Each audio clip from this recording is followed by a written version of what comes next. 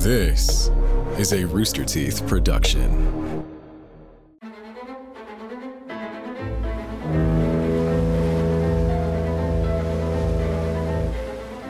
March 16th, 1978. A traditional Hawaiian canoe left Honolulu with plans to travel to Tahiti using only ancient navigation methods and only the tools of their ancestors. Only a few hours later, the boat capsized, and one crew member would never be seen again. I'm Charlotte. I'm Patrick. Ahoy and welcome aboard Ship Hits the Fan, a podcast about some of history's most notable uh-ohs and whoopsies on the high seas. We're back. We're back. We are back. Like a sunken ship rediscovered in the cold waters of the Great Lakes, Ship Hits the Fan rises from the depths, untouched by wood-eating bacteria. We sunk in cold waters. Of course, naturally, yeah. Yeah. Deep, real deep, not found for a long time, 3 weeks. Her masts gleaming, her hull untouched. Our vessel has been repaired and now sits in the museum of your mind. Crank that volume and tell your mom. Admission's free. All right. I was proud of that one. Admissions free. Yeah, the museum of your mind, because that's where a podcast lives. In the museum It's of like your the mind. theater of the mind, but Yeah. much more boring with a lot more plaques. Yeah. Anyway, we're back. Patrick, I would love to tell you about Hōkūleʻa. Okay.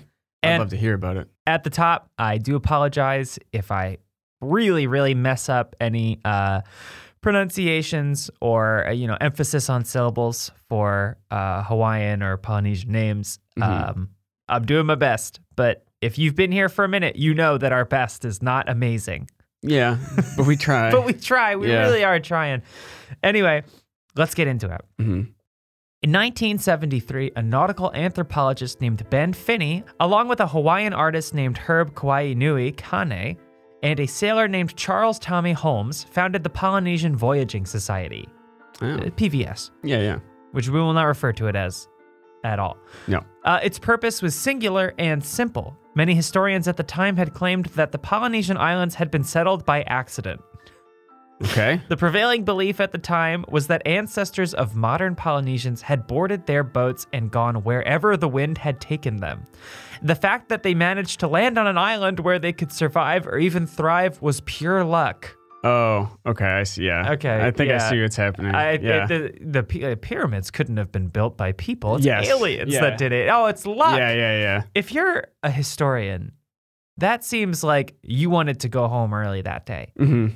I can't figure out how they... Oh, How about luck? how about luck? How about they just closed their eyes and threw it at the dartboard? Yeah. I mean, modern historians do agree that this is ludicrous. It's the equivalent of getting in your car and driving halfway across the country with no roads, no traffic lights, no signs, and finding the one motel, the only safe place to stay for hundreds of miles.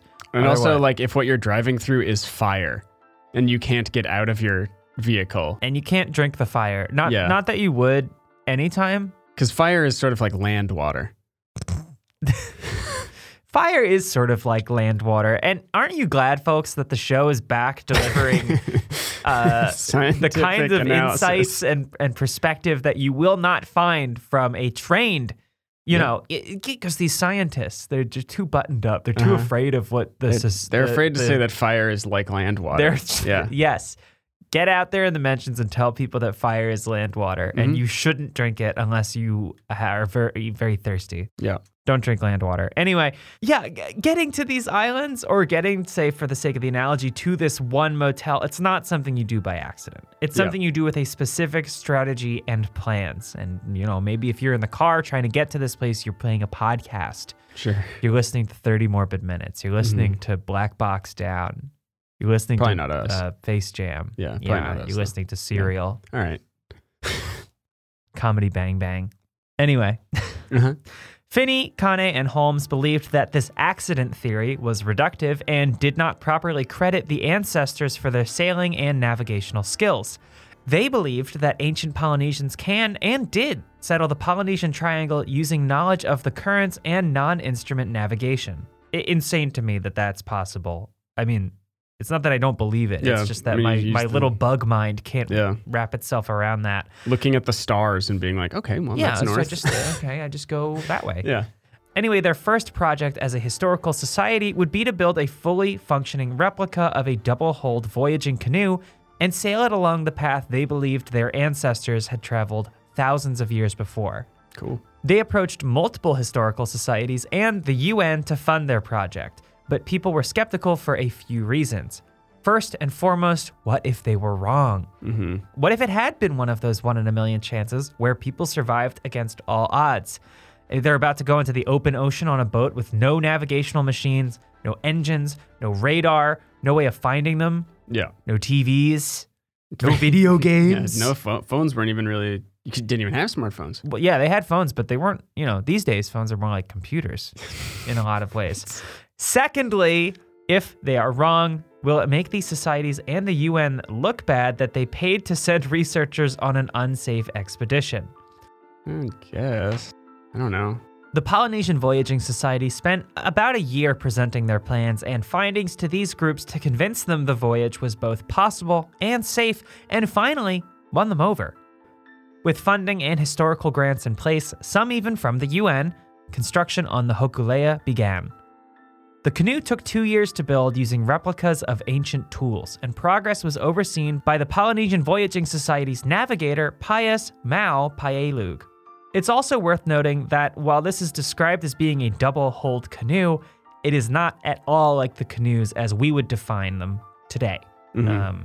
Kind of the kind of thing you take out on the lake with your family when you go to the mountain house and you capsize and your brother Yes. gets stuck under it for like 30 seconds, but it's scary, it's not good. Effectively, this is 2 giant canoes, mega canoe, with fabric or woven coverings that have been treated to be water resistant. Between the 2 canoes are stabilizing beams that allow crew members to walk between the 2 hulls. Additionally, the Hōkūleʻa came equipped with masts and large sails capable of being rigged and adjusted much like modern sails. I don't think I'm going out on too much of a limb here to say that this is the coolest a boat can look. Yeah, it's kind of like a catamaran. Yeah. Right? Like, if picture that, but a lot bigger and more impressive. Yeah, way cooler and made by hand. Yeah. And just like using ancient tools.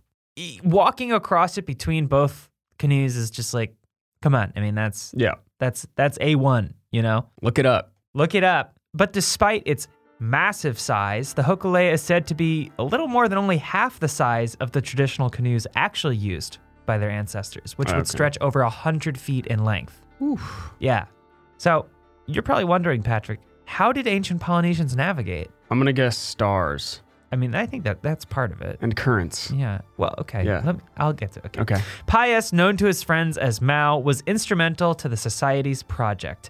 He was born on the island of Satawal in 1932, and by the 70s, he was the authority on traditional, non-instrument wayfinding for open ocean voyaging.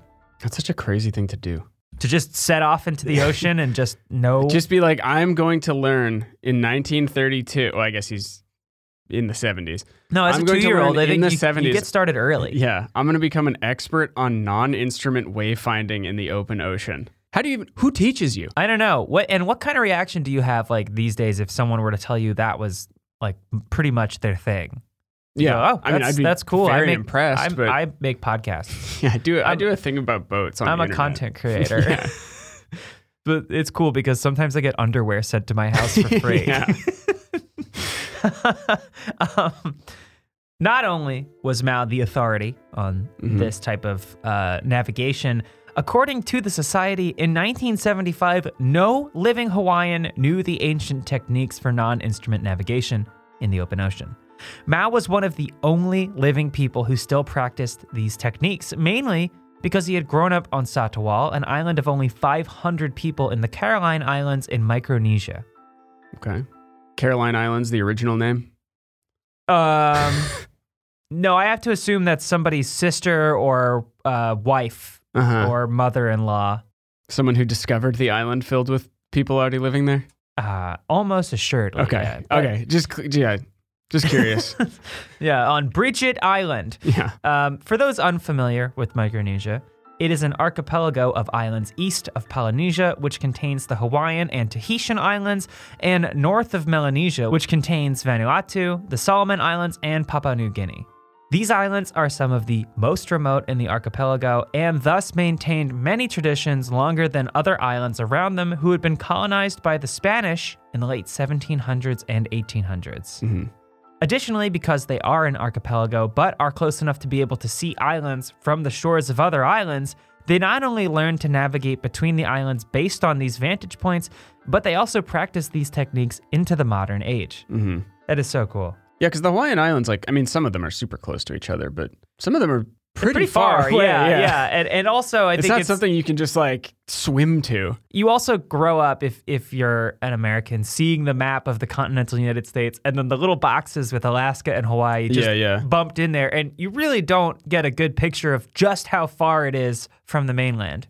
Oh yeah, it's quite far. Yeah. But it is really interesting that these more remote islands were able to practice tradition for longer. It reminds me of there's a lot of sort of, I guess, geographical architecture that's been lost over the years, like in the desert where you build it in such a way where it blocks out the heat and keeps in the cool and is oriented in such a way that it doesn't allow the heat in by the way the sun rises and sets. Yeah. And a lot of stuff like that, and similar things for cold climates, which have just been completely thrown to the wayside with the innovations like central air and heat and insulation, which in the end, we probably end up expending so much energy we don't need to. It's just, there are things that should stay in the past, like bloodletting.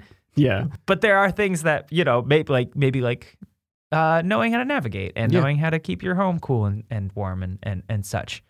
And other such curiosities. Frivolities. Yeah. Navigating based on other islands as vantage points is a very important piece of the puzzle. Mm-hmm. I say every piece of the puzzle is important, personally, because otherwise you left with an unfinished puzzle. Mm-hmm. All right? It's deep. That's right. You can take that and run with it. The Hawaiian Islands, similarly, are a cluster of islands where you can see other islands from the shores of the island you're standing on.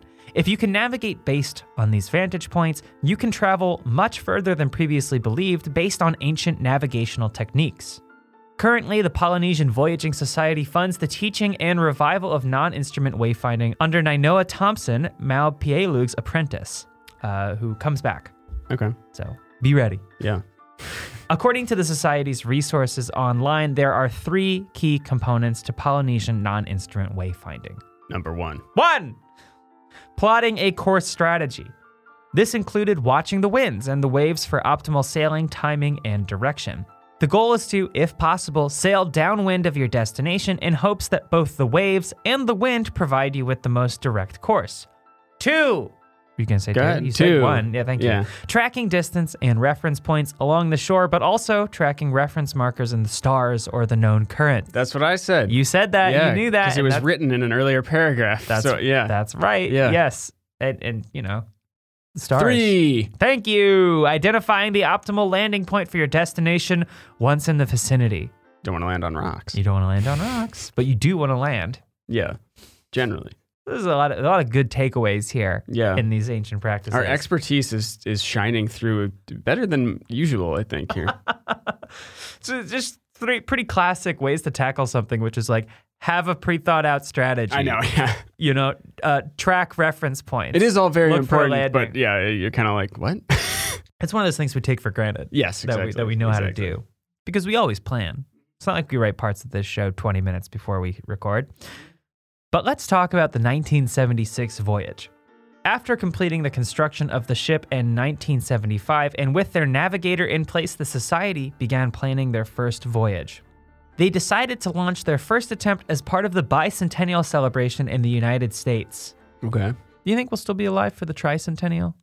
That's in just in our 50 years? I think I'll still be around.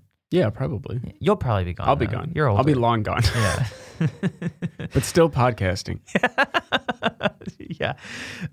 Anyway, the plan was as follows. Pack the canoe with provisions the same way the ancient Polynesians had, including animals, which is there's some interesting stuff coming up, and navigate with a small crew from Maui to Tahiti. Mm-hmm. Animals were actually a pretty important part of the historical study on the voyage. They wanted to study how the ancients had cared for the animals en route and to make sure they could have been safely transported and then bred to then become common species on the Hawaiian Islands. They believed in this so much that they actually partnered with the Honolulu Zoo and zoologist Jack L. Thropp in a type of research called backbreeding. Oh. Yeah, it's actually really neat. Yeah, and from Maui to Tahiti is about 2,695 miles. As the crow flies? As the crow flies. So not necessarily as the canoe sails, but it's no short hop. It's not a jaunt. Yeah, exactly. Yeah. It's about an 8-hour flight. I'm going to pop on over to Tahiti. Yeah, so it is not close. Not at all. I think the journey takes about a month round trip. Yeah. Anyway, let's get back to backbreeding. Okay. Backbreeding refers to the act of taking modern-day animals and selectively breeding them to isolate and identify specific traits that belong to ancient, extinct ancestors of those modern animals. Whoa. That's crazy. That's super cool. I was going to say, like, can you do that with man? But I think that's just, like, dumb guys. Yeah. Right? Yeah. Like, there's accidental backbreeding that recreates the Neanderthal. Uh-huh. That's You've cool. met them. So you're basically... That's so sick, oh, yeah, though. you know them. So they're like reverse engineering extinct breeds. Yeah, they're turning the clock back. Because those genes still exist in modern day animals. So I guess you can... It's really interesting, and there's a really good example of a specific creature that they did this with. Basically, by breeding out everything that made it useful on the surface. Right, yeah. But not really. It is still useful. So the Honolulu Zoo was trying to breed a type of dog called a Hawaiian poi dog. Mm-hmm. These dogs are thought to be related to the curry dogs of New Zealand and similar ancient dogs found in Indonesia. Mm-hmm. But there's something unique about them, something very special that I think the two of us will identify with. Yeah. They're not great at really anything. Oh. Yeah. I want one. They're not that good at doing much. Yeah. Cool. I want one too. Although I wouldn't say my cat is really particularly good at anything. Yeah. I didn't need to backbreed for that. Yeah. She started doing this thing in the morning where she just puts her paw on my mouth. Yeah. Wake me up. Yeah. Anyway, some dogs are hunters. Some are good protectors. Some are good scavengers. Not the humble poi dog. Okay. If the poi dog can be called anything, it's an unlikely survivor. All right. Which is so cool. Yeah. Poi dogs were known to be able to eat anything. Oh. So ancient Polynesians would feed them scraps. They're kind of the compost dogs of the island. I mean, that's a very valuable skill. It's extremely valuable, yeah. And I still continue to identify with the poi dog because I eat trash. And people are constantly feeding you scraps. I don't know what it is. It's something about my face. Yeah. Those double-decker Hollywood buses come by and people throw orange peels Popcorn. at me. Yeah. And I'm catching Refuse. all of it. Yeah. And if times got particularly tough, the dogs would return the favor and be fed to the people would eat the dogs. They'd eat the to dogs survive if they had to. So again, not useless.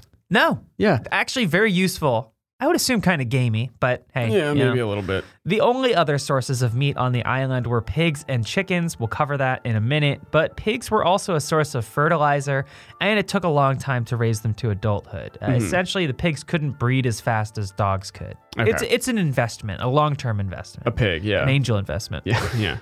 All of this changed when Europeans arrived on the islands. Oh, everything changed for the better? No? Oh, no. Okay. I wonder if that's ever happened. Probably not. No, I don't think so. No, I don't think so. It's always bad. Always bad. Yeah. When the colonizers roll up.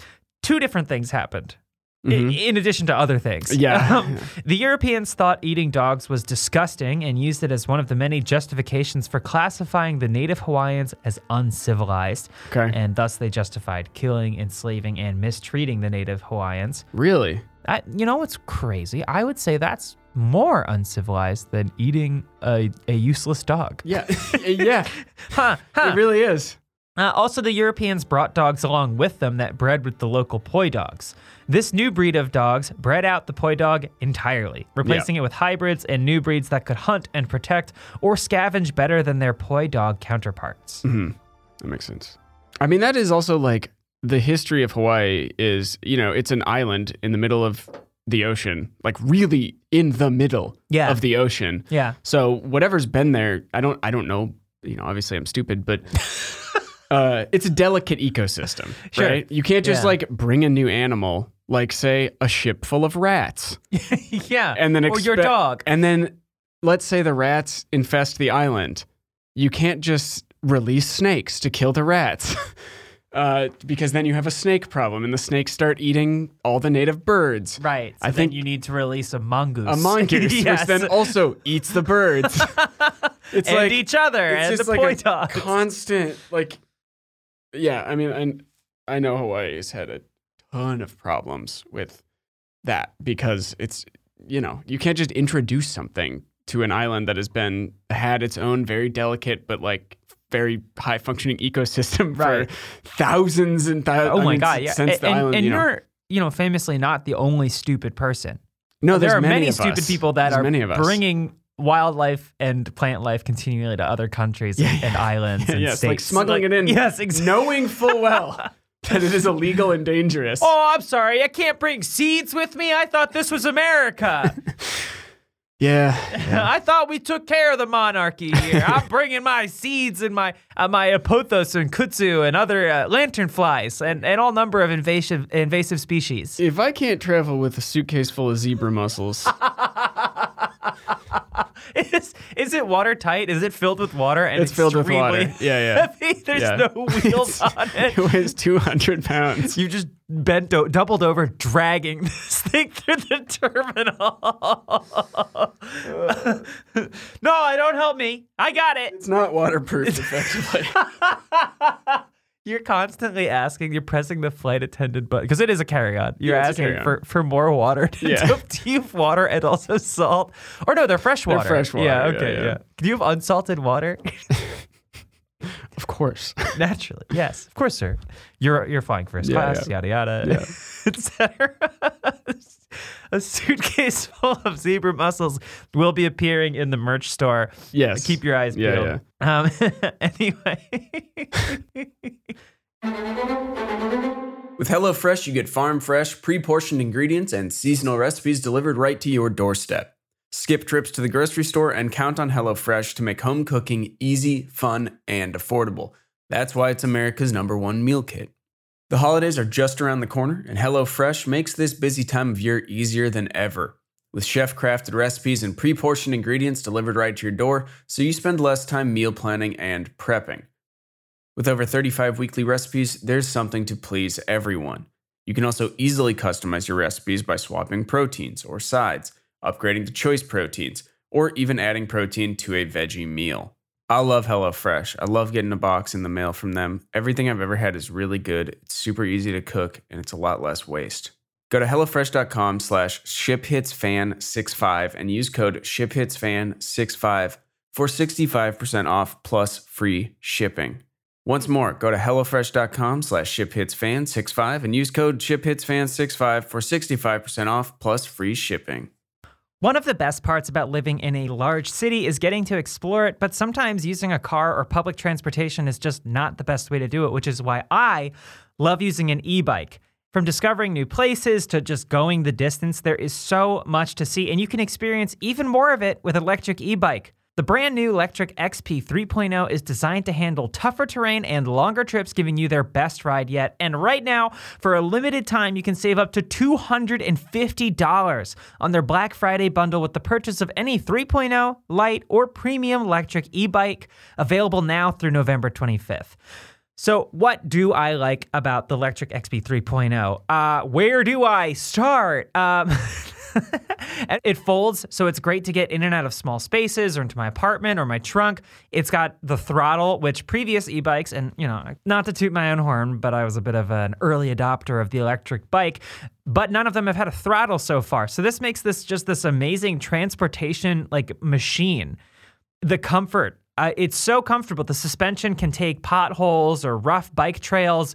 It is super fun to ride. It just has so much get up and go, and you can charge it so easily. And you know what? Sometimes you want to ditch the car. You don't need to drive that whole hulking vehicle around. You can use the bike for errands, your commute, weekend activities. I have on many occasions taken the electric bike here to the office at Funhouse. The Electric XP 3.0 is your powerful companion for adventures. It can cover up to 45 miles on one charge, which is phenomenal for an e-bike battery, and reach up to 28 miles per hour with the powerful 500-watt motor, which is extremely quiet and has increased torque for more power. The gearing is optimized, suspension is great, the brakes have better heat dissipation, and it has a built-in rear rack for day-to-day trips and groceries. I have a basket that I put on mine. They're designed with durability in mind. They ship fully assembled. You'll be on the road in no time, and the battery is removable. You've got a bright LCD display, 7-speed gearing, pedal assist. It's amazing. And their mission is simple. It's surprisingly affordable, and you can make it your own with amazing features at an unbeatable price. 200,000 dedicated riders are on the road so far.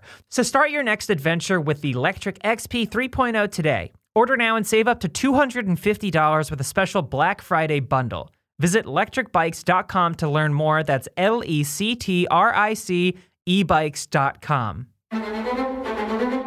In 1967, the Honolulu Zoo studied all recorded descriptions of the poi dogs, along with a few surviving drawings and paintings from the 1800s, and they bred dogs to match these traits. And after 3 generations, they had managed to breed a dog matching the ancient descriptions and skeletal remains. That's cool. That is so cool. Yeah. That is awesome. The zoo provided the Hōkūleʻa crew with Hōkū, a golden-haired poi dog, selected specifically for its resemblance to ancient dogs that would have made the original voyages. Their commitment to authenticity is impressive. Yeah. I'm going to look up a picture of a poi dog now. I'm blind reacting. Did they eat the dog to the poi dog? as well? I don't think so. I am looking it up. Oh, it's cute. it's very cute. It kind of. Oh, yeah, wait. It's kind of a... What does it look like? Oh, There's God. some terrier Here's going a on in there? bizarre stuffed one that looks I don't love super messed up. I'm getting a lot of different dogs, I guess, because they had to like be artificially recreated. Yeah, so there they're might not- be a... Yeah. Oh, yeah. Wow. Are you seeing the taxidermy? This one? Yes. Yeah. It looks stupid, which is cute and funny. It's wow. We got to tweet this when this episode comes Yeah, out. yeah. I'm gonna remind me next Wednesday at noon to tweet messed up looking dog picture. Okay. Reminder set. Hold me to it, guys, in the mentions.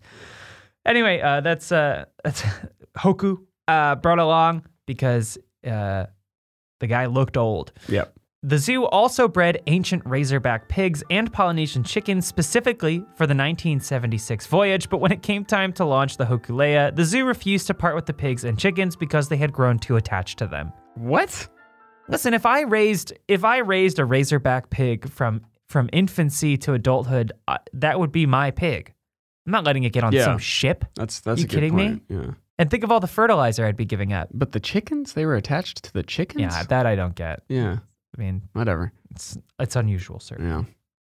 But I probably would be in the same boat. Sure. I would be very connected to it. Yeah. So the crew instead was forced to purchase a modern pig for the voyage last minute. It had a suit on. Yeah, And, what do you got? Just this modern pig. Hello. When are we setting Voyage off? by sea. How novelty. So it's modern in terms of not thousands of years Genetics? old. Yeah, It's yeah. from like the late 1800s. Yeah, yeah. How queer. A voyage by sea. Anyway, with Hōkū the poi dog and a modern pig in tow with their provisions, the Hōkūleʻa departed from Honolulu Bay, Maui bound for Papeete, Tahiti. On board the canoe were Captain Elia David Ku'ualoha Kawika Kapahulahua, navigator Mau Pe'elug, and 13 other crew members. The voyage from Maui to Tahiti was successfully navigated completely without modern instruments. However, Yeah. there was dissension among the crew members. There are What? varying stories about what happened, but what everyone agrees on is that it escalated to physical violence. What? Yeah. So at first I was kind of surprised by this, but then you think about it, like, no navigational stuff. It's incredibly risky. They're out there. They have one navigator.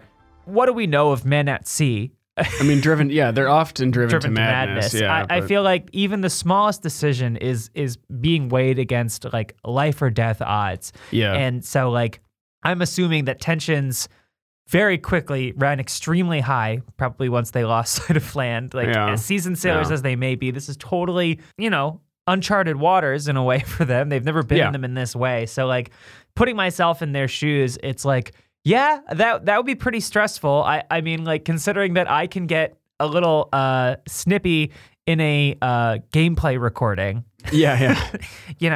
So, but anyway, hands were thrown, the gauntlet thrown down, and upon reaching Tahiti, Mao Pielug decided to leave the crew and returned home to the island of Satawal.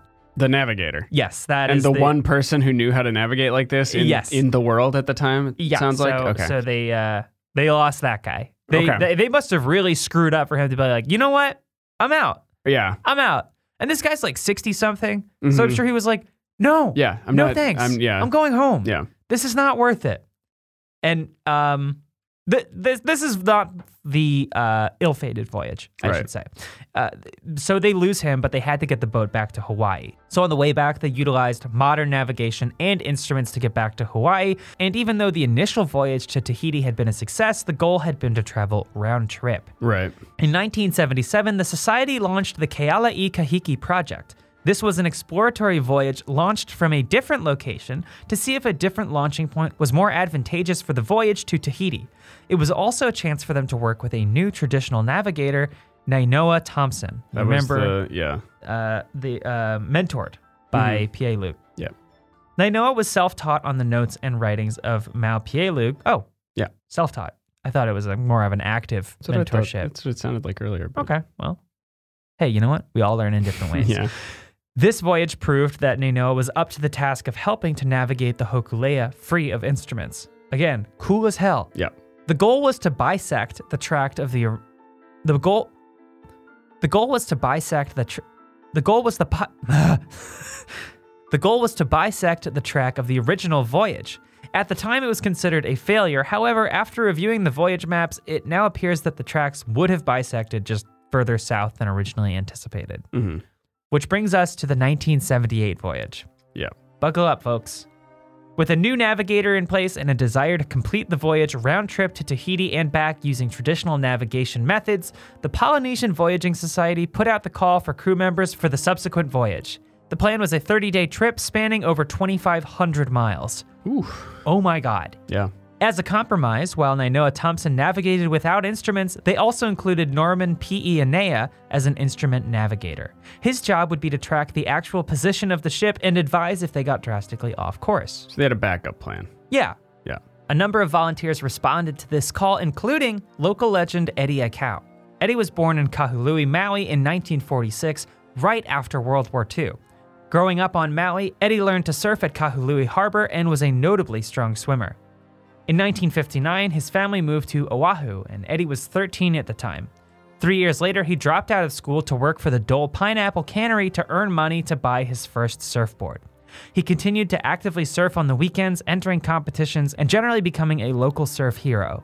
You've probably seen the name before if you've ever been in like a Quicksilver store.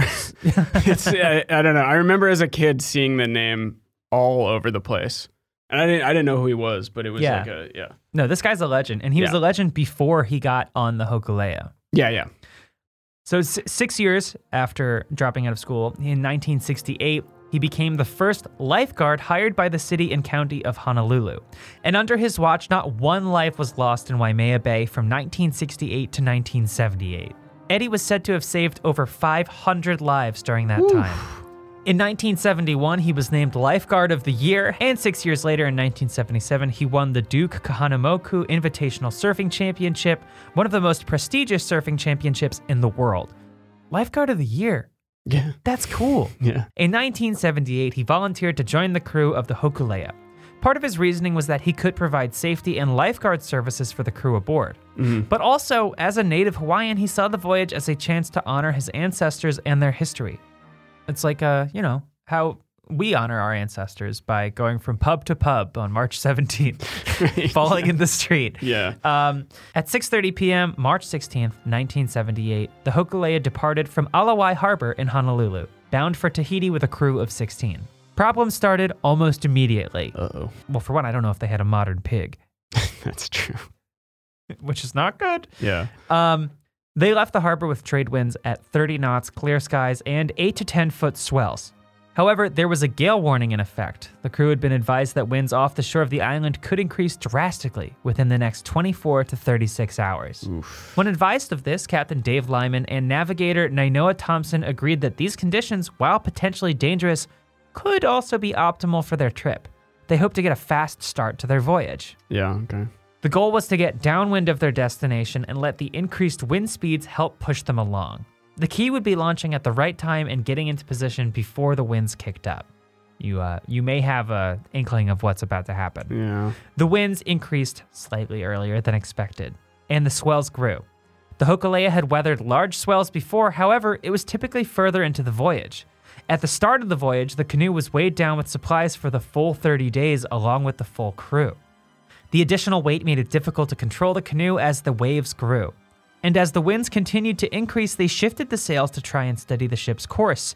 It allowed them to right the ship, but it also allowed the waves to wash over the gunwales. The waves washing over the gunwales filled some of the starboard compartments with water and damaged a portion of the hull. Oof. This instantly threw off the balance of the canoe. Yeah. Between the shift in weight and the increased wind speeds against the sails, only 5 hours after leaving Honolulu, the Hōkūleʻa was upside down, off course, and adrift in the open sea. God. The crew, all 16 of them, clung to the upside-down hull canoe, which, despite being capsized, had not sunk. Mm-hmm. So, I mean, shouts out to the construction of this. Of Again, canoes, made with yeah. recreations of ancient tools. Yeah. They drifted on the capsized boat all night until dawn. In the morning, the navigators made an upsetting discovery. Planes flew overhead but did not seem to spot the boat in the water. It appeared that these planes were too high to see them. This meant they had drifted off course and were rapidly drifting out of the area where rescue craft would have been able to spot them. Unfortunately, they had no radio response from the mainland. No one knew to come look for them yet. One of the crew members, Snake Ahi, took a surfboard and paddled out for help. As he paddled, he saw a low-flying small aircraft and believed it had spotted the ship, so he turned around and paddled back. That is a terrifying prospect. Just getting on a surfboard and swimming out into open water in the hopes that, like, someone sees you. It's not good. Oof. However, upon reaching the Hōkūleʻa, he was informed that the plane had missed them entirely. So they began firing flares in hopes that passing ships or planes would see them, but it seemed like they were too far off course. In the morning, they could see they had floated closer to the shore, and the navigators were able to identify the islands of Oahu, Lanai, and Molokai. They decided to continue firing flares, but they knew that time was running out. After more than 18 hours in the water, many of the crew members were experiencing early signs of hypothermia, and they were quickly running out of food and fresh water. Eddie Aikau, seeing that the shore was potentially within reach and feeling an obligation to do whatever he could to save the crew, asked the captain if he could swim to shore to get help. The captain agreed, and both navigators offered advice for handling the currents and charting the most likely course to Molokai, which they believed was the closest shore. Eddie paddled out on a surfboard towards Molokai. He was never seen again. The crew continued to fire flares until 8:47 p.m. that night. A Hawaiian Airlines flight coming from the island of Kona spotted one of the flares. It circled again to get a better look at the canoe before notifying the Coast Guard. Imagine that, being on a commercial flight and it's like, okay, we're coming into our landing. We're just going to do a quick pass over because we saw an overturned traditional giant canoe. Yeah. And don't worry, we're going to get you into our gate probably about 8-10 minutes late. The Coast Guard sent a helicopter to verify position, and then a rescue effort was launched. The Coast Guard arrived at the Hōkūleʻa at 1:02 a.m. March 18th, but were unable to complete the rescue until dawn. The next morning, all 15 remaining crew members were rescued, believing that Eddie had made it to the mainland and sent for help. When they learned this was not the case, they were devastated and a search for Eddie began. At 3:20 that afternoon, a helicopter spotted Eddie's surfboard about 5 miles south and west of where the Hōkūleʻa was found. Off course and adrift in choppy waters, they were unable to retrieve the board. Following the wreck, Mau Piailug returned to assist with navigation and mentor Nainoa Thompson, and the Polynesian Voyaging Society instituted rules that all future voyages would be accompanied by a guide ship, with which they would maintain radio contact. Yeah, it kind of makes sense. It sounds like a good idea. I mean, you I want to get do like it you want to do it. You want to do it without it to accurately recreate, the conditions. But well, yeah. I mean, you also have to assume though that these Polynesian sailors did not immediately settle on the winning formula. Right. Yeah. So, yeah. Like, yeah. Yes, your ancestors were experts at this and incredible at it. It hasn't been done this way in a while. And probably took them a long, few tries and maybe yeah. a few capsized ships to get it to this point. So they went with a sort of, backup, a safety contingency plan. Mm-hmm. 2 years later, in 1980, Nainoa Thompson would recreate the 1976 voyage to Tahiti successfully, becoming the first modern native Hawaiian to navigate the voyage without instruments. That's awesome. That is so cool. And I can only wonder what happened on that ship that Mao was like, I'm done forever. I know, I'm not getting hell? back on it. Yeah. I mean, it must have been really bad. Yeah. 5 years after that, the Hōkūleʻa, having made its successful voyage to Tahiti, embarked on a 2-year, 12,000-mile voyage through the Polynesian islands, and at each stop they invited others to join the crew to honor their ancestors who made similar voyages in the times before colonialism. That's pretty cool. That is awesome. Yeah. That is rad. And so for the next decade, the Hōkūleʻa made multiple voyages through the islands before embarking on a voyage up the west coast of the United States, making multiple stops all the way up through Washington and Puget Sound up into British Columbia. Whoa. Isn't that insane? Yeah. That is so cool. Yeah. The following year saw the Hōkūleʻa sail as far as Easter Island and then back through the Polynesian archipelago as it toured the Hawaiian Islands for a 20-year anniversary of its initial voyage. In the early 2000s, the Hōkūleʻa voyaged from Hawaii through Micronesia to Japan. And in 2014, the Hōkūleʻa embarked on what would become its longest and largest voyage of all. From 2014 to 2017, the Hōkūleʻa sailed around the world to Australia and Papua New Guinea, around South Africa to the Caribbean, through the waterways of the US and the Panama Canal to the Galapagos Islands before finally returning home to Oahu in 2017. Oh my God. This is almost without a doubt the most successful life a ship has had that we've covered after the incident we're covering. Yeah, The integrity of the boat was never really in question. No. And the fact that the vessel went on to create these incredible adventures is just, it's really cool. Yeah. It is really unfortunate that Eddie was lost, but his name has been remembered by locals and then in Quicksilver shops. Yeah, it's been commercialized too. It's been commercialized a little bit, but like it's basically, the phrase is Eddie would go. Eddie would go. That's like a big, t-shirts, stickers, anything you can imagine. That 2014 to 17 voyage to date is one of the longest modern voyages completed using ancient navigation and technology. So there you have it. That is the Hōkūleʻa, a really incredible effort to connect with the sailing tactics of ancient Polynesians, and by all means a success eventually, aside from the 1978 voyage. Yeah, So, it's still, as far as I know, it's still around, right? Yeah, I mean, I would imagine. I don't think it's been scuttled. Yeah, as a strategic barrier. Yeah, they don't want in anyone the else to harbor. get the technology. Exactly. Yes. Yeah. So that is we are really happy to be back. This is an incredible story to get back to it, and I learned a lot. This is very different than other subjects we've covered. Yeah, obviously somebody died and kind of became or further solidified their status as a local legend in the process. So it's not without tragedy, but it's not. We're not dealing with mass death. No. It was a very heroic death, and it was a noble pursuit from start to finish. Yeah. So just obliterating the idea that these islands were settled by accident. I know. Just like, oh my God. So stupid. We think they just kind of picked a direction and just went. Yeah. Mm-hmm. Oh, okay. Congratulations, doctor. Anyway, do you want an honorable mention, Foghorn Patrick? Yeah, please.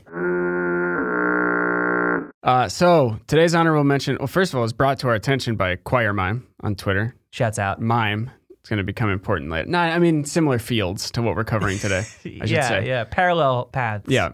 So of all the enemies of this show, of which there are many, both individuals and institutions, perhaps none is greater than the clown. Now, typically a land-faring people, clowns do sometimes venture into the water, always with disastrous results. Okay. Are you with me? Yeah, I'm along for the ride. Never has this been more apparent than Norfolk, England, 1845. Arthur Nelson, a clown, announces that he would sail up the river in a wash tub pulled by geese.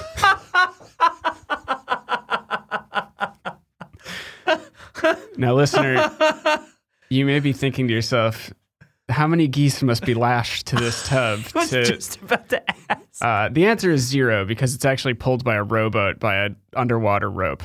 Oh. Yeah, it just looks like geese are pulling this clown in a barrel essentially down the river. This is what I detest about clowns is the trickery inherent Exactly. in the Yeah, art they're form. not honest. No, it's duplicitous. Yeah. So the stunt took place near the Yarmouth Suspension Bridge, where at least 300 people, many of them children, gathered to watch. Yes. The bridge, which was completed in 1829, was not equipped to deal with that many people. The chain suspending the south side of the bridge collapsed, falling into the water. Now, because the chain supporting the bridge on the north side remained intact, it essentially turned it into like a ramp, right? Yeah. Like one side of the bridge collapsed and went in the water. The other side was still up.